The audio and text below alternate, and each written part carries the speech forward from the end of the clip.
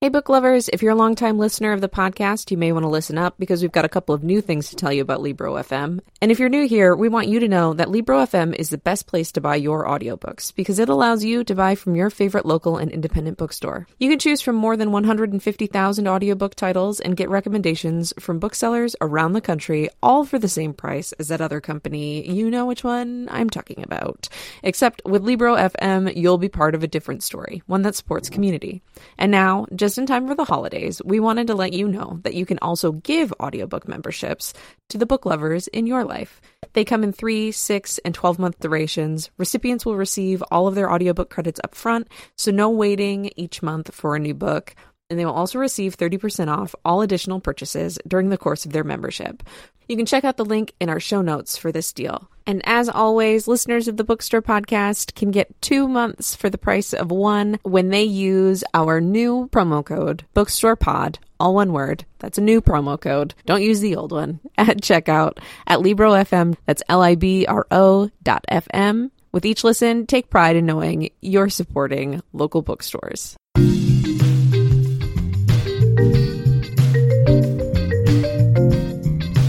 Welcome to the bookstore.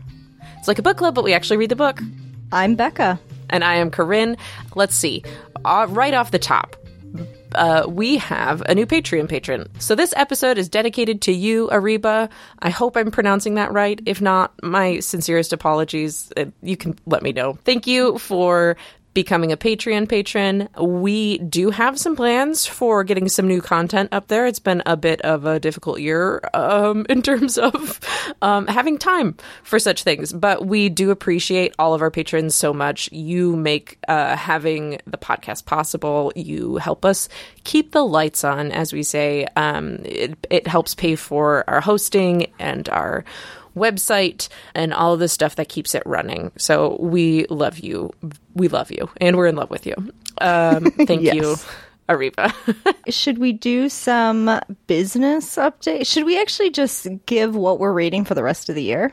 Oh, sure. We have it all picked out because a while ago I got bored and because I didn't know how to read anymore, but I knew how to pick out books. We chose what we'd be reading.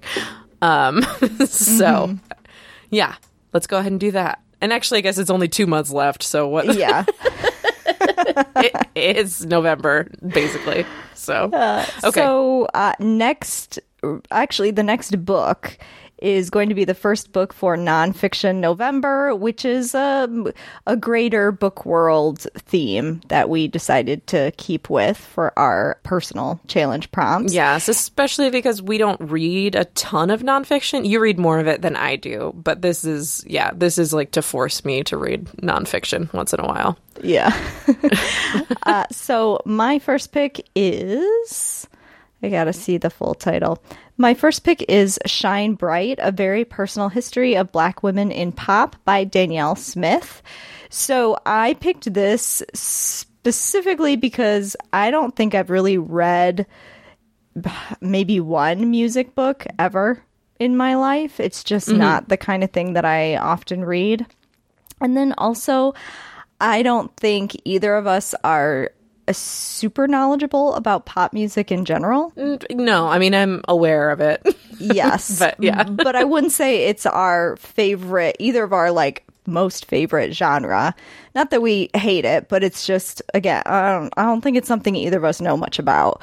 Yeah. So, that's why I picked that one. I thought it'd be a good, introduction to that. I just started it the other day, and yeah, it'll be interesting. I don't read a lot of music journalism, but I think it's probably something that I should look into because I always feel dumb when I try to explain music. So this will be good. This will broaden horizons. I do want to note it's kind of funny that your husband is a musician. Yes. But he'll also be the first one to tell you that he he knows music and the mechanics of music and stuff, but we're both kind of terrible about like actually listening to new music. I've fallen into like the 30-year-old's trap, which is that like I only listen to things that I listened to 12 years ago. So, yeah. But that should be a good one. My pick for November is Republic of Lies, American Conspiracy Theorists and Their Surprising Rise to Power by Anna Merlin. I think in general, we both kind of, I mean, for the podcast, we've basically only ever read memoirs as nonfiction, with the exception of The Undocumented Americans, which we read last year, which was kind of like, that was more verging on journalism, I guess. So this one I'm excited about. One, because I'm obsessed with the obsession with conspiracy theories in the world in general. And more recently, like the way that they've become center stage to like huge misinformation campaigns within our like public sphere and political sphere. So I'm looking forward to this one. And also one time I saw Anna Merlin at Santa Fe's airport. I think that's the only celebrity sighting I've ever had. And I think probably she and everyone else on Earth would be like, that's not a celebrity. So, but anyway. So yeah, looking forward to those. And then December is to read, our prompt is to read a book that was published this year. So published in 2022. My pick for it was Bobby Finger's The Old Place. You may recognize that title from when we interviewed Bobby a couple months ago. I don't remember when we played that episode recently, but yeah, he and Anna Merlin, both Jezebel alumnus. So yes. And then my pick for December, which will be our last book of the year, is You Made a Fool of Death with Your Beauty by Akwaeke Emezi. We have read Emezi twice before for the podcast. We read The Death of Vivek Oji and Pet, their young adult novel. So yeah, I don't really know why, I guess. I mean, I like to read all of their new books when they come out. It is kind of an odd choice because I believe it's a romance. Yeah. So you're like really on the romance train suddenly. Well, and even like if you think about pop music too, that can be very romantic, you know, a lot of love songs. So I don't know what's going on with me, but those are my picks. All right. That covers all of that.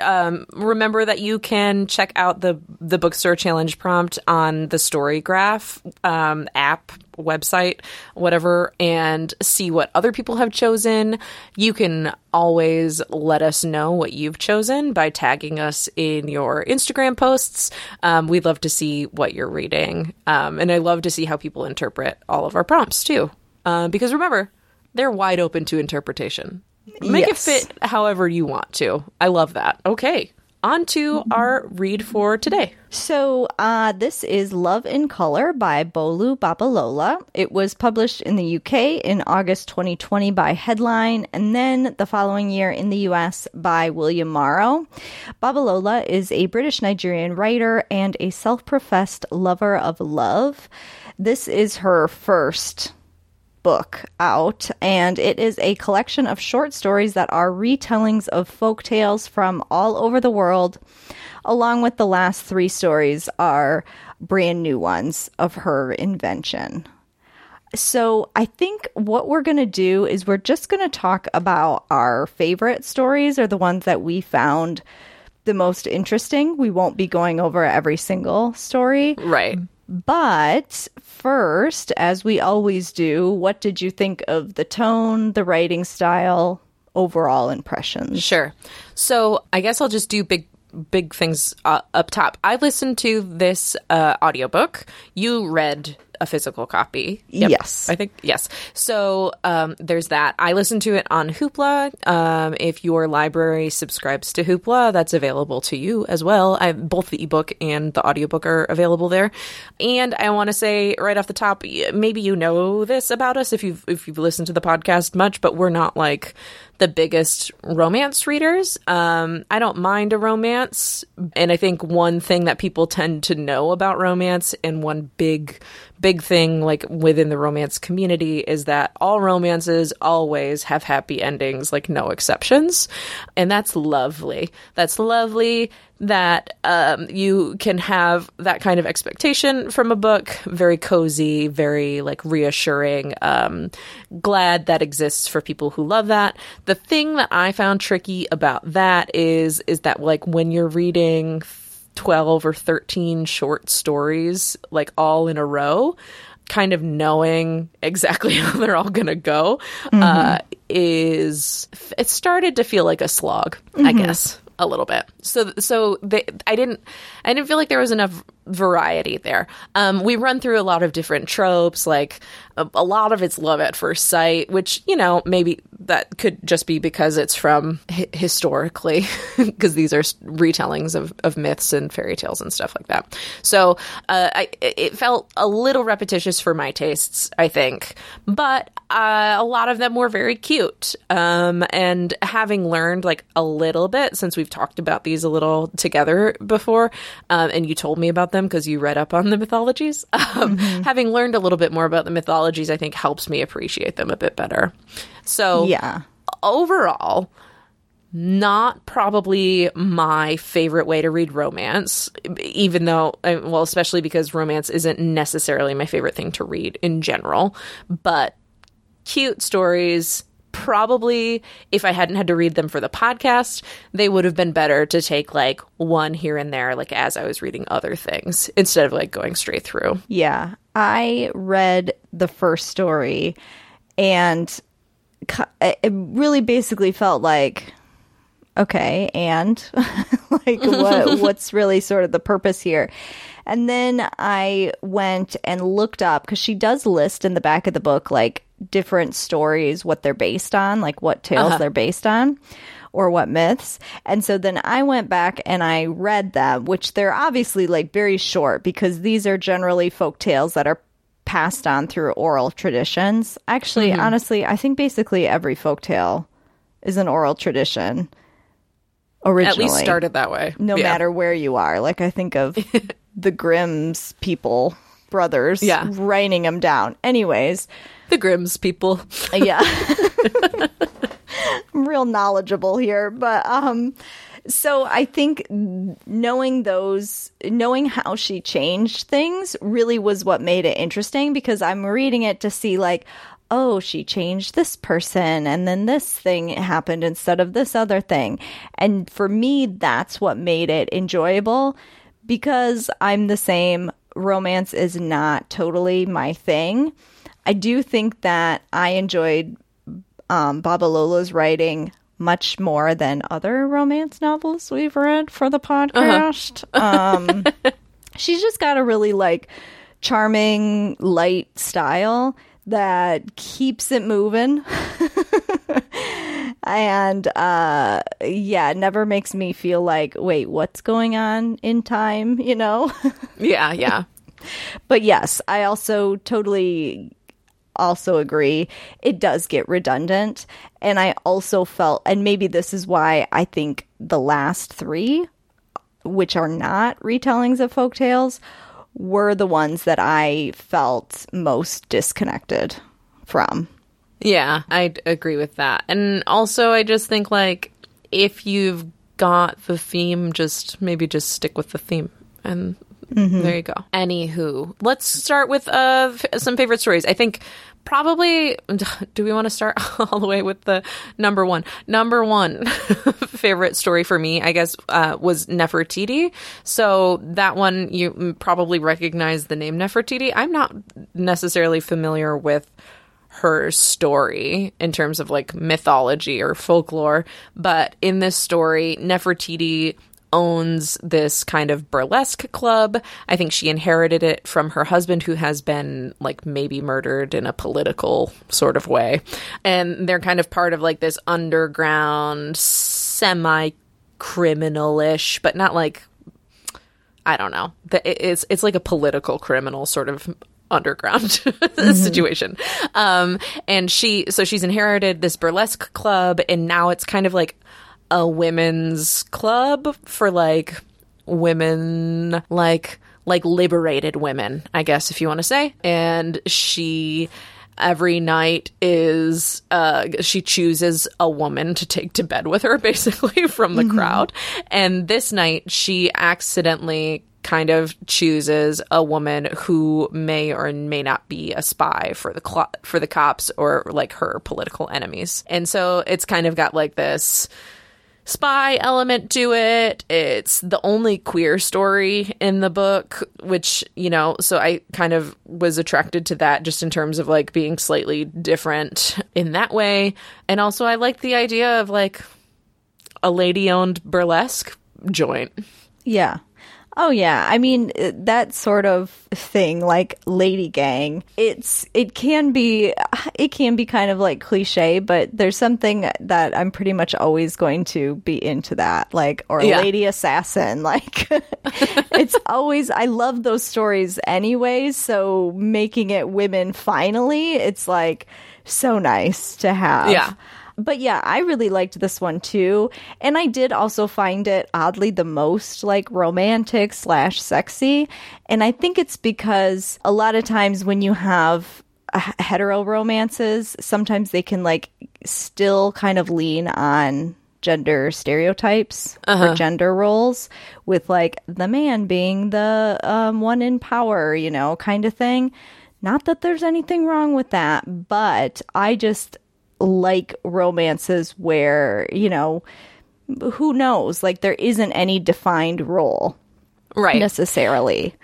And so that's why I thought that one was it was really interesting, you know, because as far as you calling it like sexy too, like I agree with that. A lot of these are like quite chaste, and I think, you know, maybe part of that is like over the centuries different like folktales and stuff becoming more sanitized, I guess, in certain ways. And yeah, I think it's one of the few that like her like sexuality is kind of front and center. Like it's very obvious, like she's not interested in any long-term things anymore. She just goes and she finds a woman who agrees to spend the night with her, and like that's the end of it. Like the sexuality and the actual sex is like kind of up front. And a lot of the other ones, some of the other stories, like we're dealing with virgins, and we're dealing with women who are much more chaste, and, you know, nothing wrong with that, but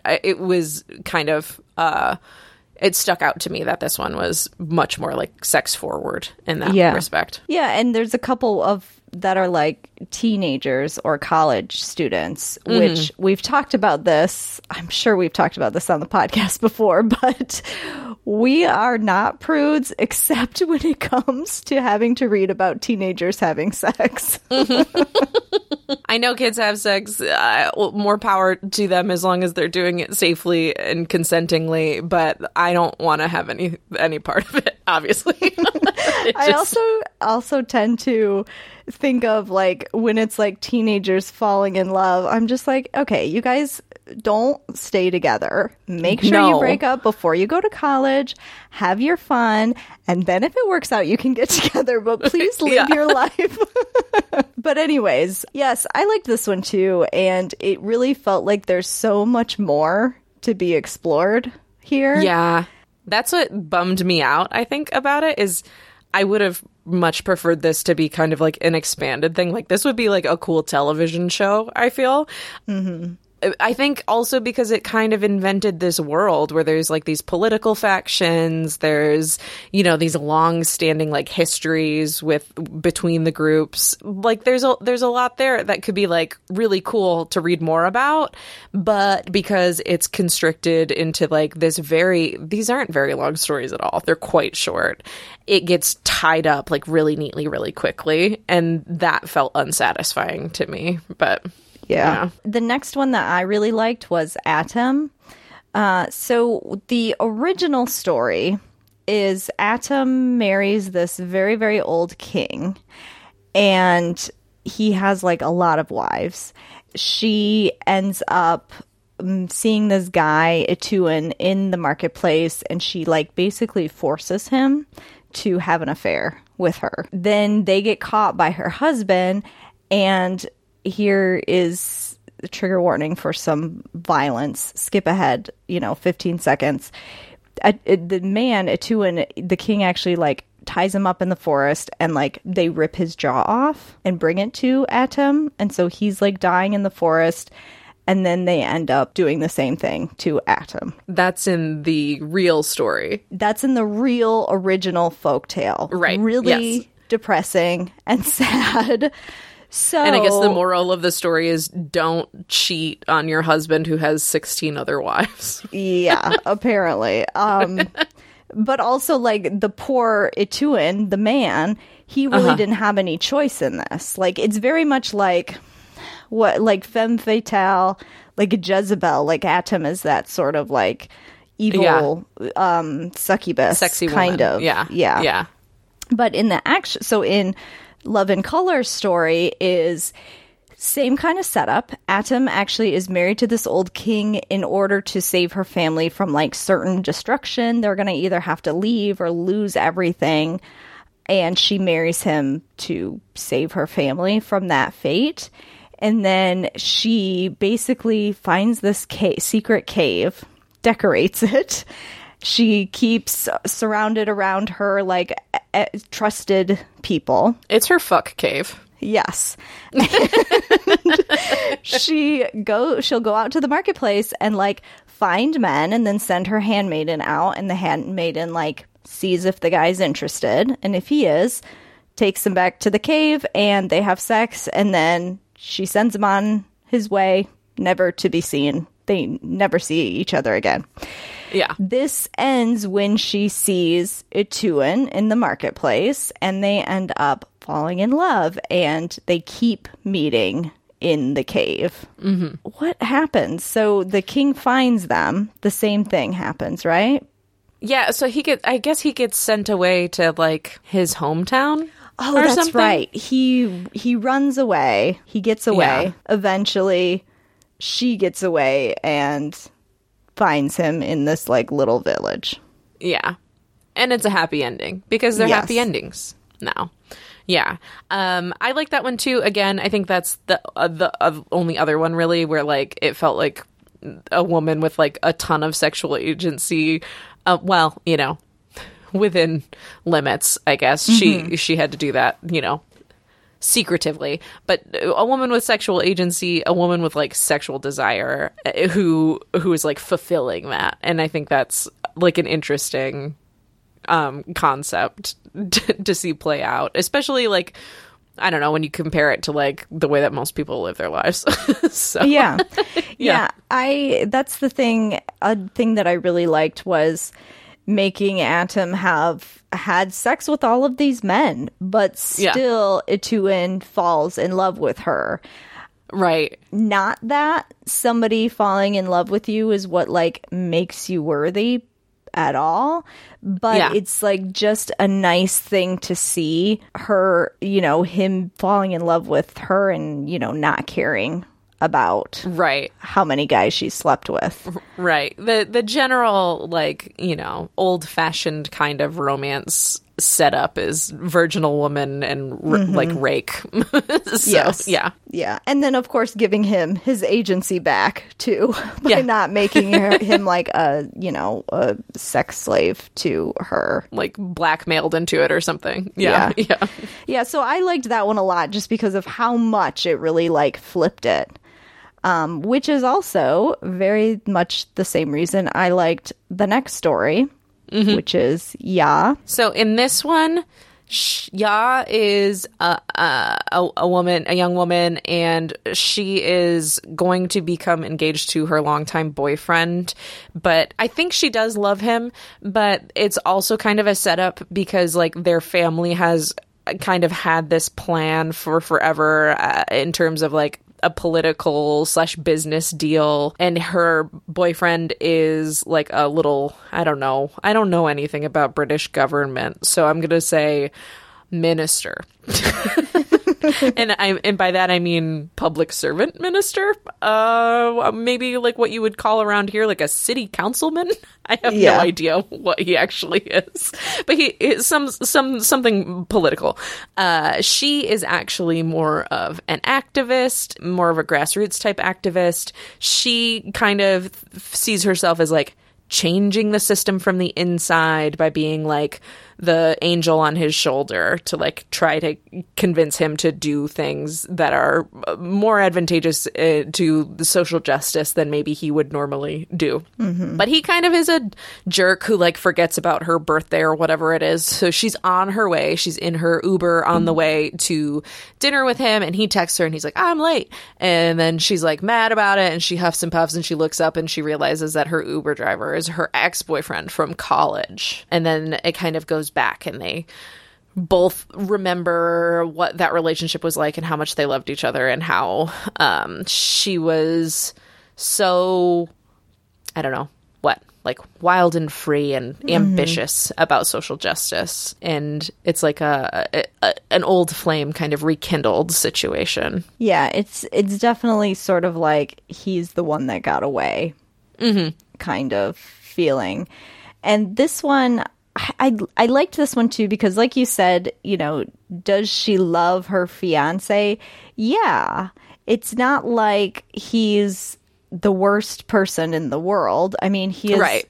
He is fairly not great, but like, I don't know. It's not like she absolutely hates him and is being forced without, like, against her will into this. Like, she does think that it's a good idea to marry this guy, and it's very much expected of her as well. Right. But, and this one too, so the original folktale is this, I think it's actually a princess. She's engaged to be married to this great guy on paper, you know, financially stable. Everybody likes him. It's going to be great for her families to join. Like, this is going to be sort of a advantageous relationship for them as well. And then like 3 days before her wedding or something like that, this guy enters their village, and he's like all decked out, iced out, seeming like he's like super rich and wealthy and can give her this like amazing life. And so in the original story, decides to go with this guy. And then as they go out of town, she's like, where's your servants? Where's your house? And basically he has nothing and is nothing, and just pretended to be all of that in order to like lure her away. And now she's like stuck in this sort of, I think it depends on the tale, but kind of like an underworld type place. Yeah. Like really horrible. And the lesson here is listen to your parents. You know, don't do what you want to do. Your parents actually have your best interests at heart.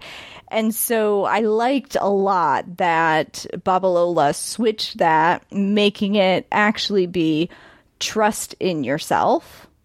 Yeah. That you know what is best for you, instead of listening to everybody else and trying to make everybody else happy. Yeah. And I think it was also just kind of like cute. Again, I wonder, Babalola should like write for TV.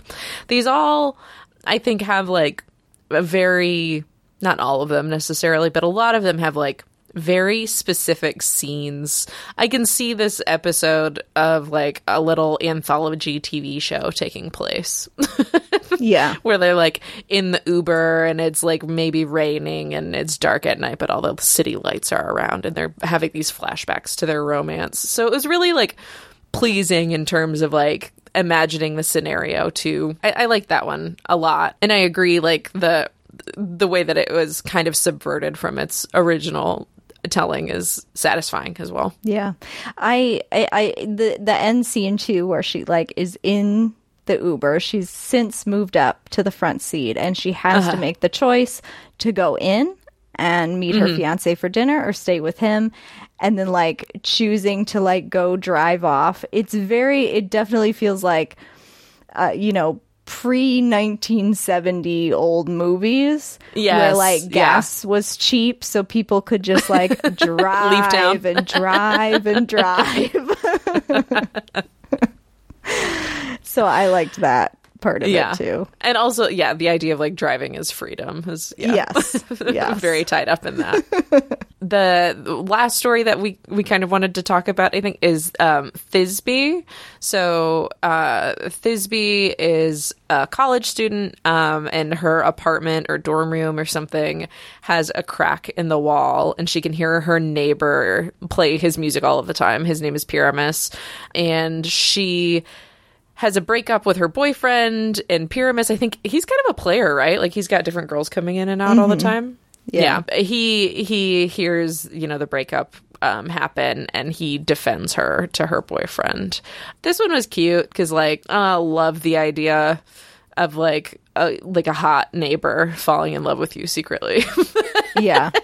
Yes. I think that's sort of what I liked most about the story is the setup.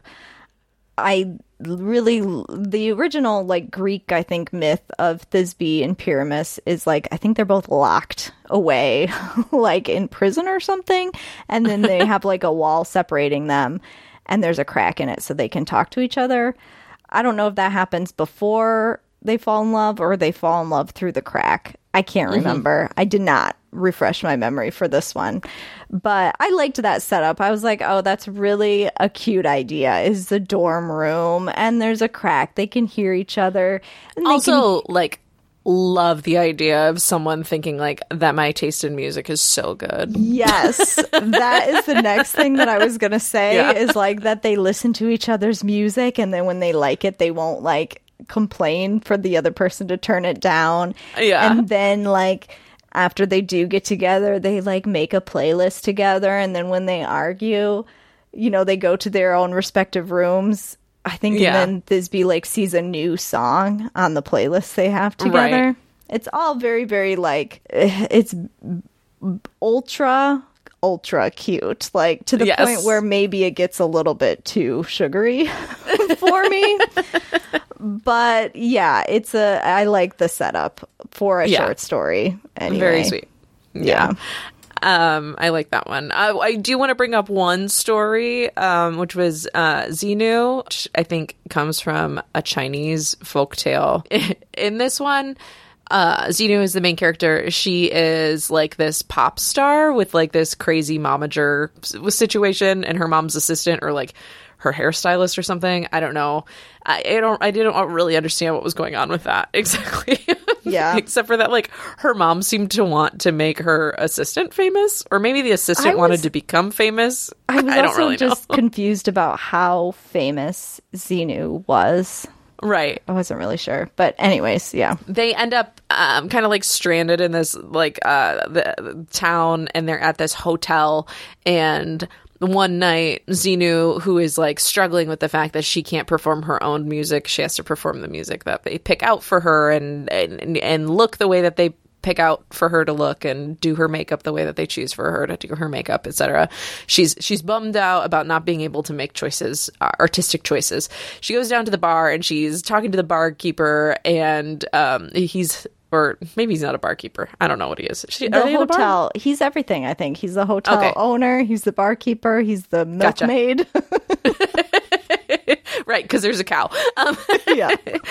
Anyway, she's chatting with him at the bar, pouring all of her sorrows into him, and he's hot also. And he's like, well, I have a guitar in the closet. And he goes, because they have musicians play there sometimes, and apparently these musicians don't bring their own gear. But he goes to the closet, gets a guitar, and then she serenades him. And this is like my absolute least favorite trope in anything. Anytime somebody does a one-on-one serenade is like my absolute worst nightmare. It makes my skin crawl. I can't. Having to make eye contact with a person as they're singing and playing music to you is the worst thing in the world. And as Becca mentioned at the top of the show, I am married to a musician who plays every kind of stringed instrument, and we have a rule that he is allowed to play music around me, but never to me. So yeah, I couldn't handle it. Like, I know that like some people like in their fantasies, like that's a very sweet and romantic gesture, but to me, it like, oh, I just the worst. Like, I personally, I find having to sit through like the happy birthday song awkward enough. Like, what am I supposed to do? Do I make eye contact with each and every person? Do I clap along? Like, I don't know. So the idea of like somebody singing just me a like personal song, I can't. I would pass away at the spot. It's miserable. I once was at a restaurant in my hometown, and they were doing a fundraiser for something. I don't even know what it was for, but like they're like, here, donate some money. And this like in my memory is a child. He was like no older than 15, certainly. We'll sing you a song at your table. Great. And so we donated money because they like came around table to table, and it's like, I can't say no to you. And then he sang us a song, and it was so uncomfortable. Like, do I look you in the eye? Can I continue on like eating my meal? Am I just supposed to sit here while my food gets cold for the next like 4 minutes? It was truly just such a bad situation. Hate it. Oh yeah. I also wonder about Xinu. Like, did she tune the guitar, or was it just like automatically in the right tune? Like after sitting in the closet for who knows how long. Right.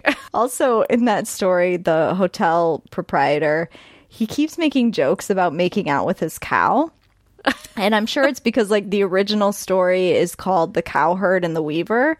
I didn't read that one, so I don't know what the original story was, but so obviously they have to have like a cow in there somehow, but so many jokes about making out with a cow made me start to think, does he actually make out with his cow? It's too much. Also, I think the cow was present for the song. I think so too. You're right. What kind of hotel just has a cow like inside? It's interesting thinking about both of these books that we chose for this prompt. So like I chose Baba Yaga Laid an Egg. If you've listened to that episode, you know, you may understand more about what I'm about to say. But like the third part of that book was like a long examination of the first two parts of that book and like how they compared to the myth and like the retellings and different like iterations of the Baba Yaga tale. And I thought, like, as I was reading that, I thought it was kind of painful to read through. But afterwards, I was like, you know, grateful to have had it, because it was like this sort of study in the mythology of it. And I found that really useful.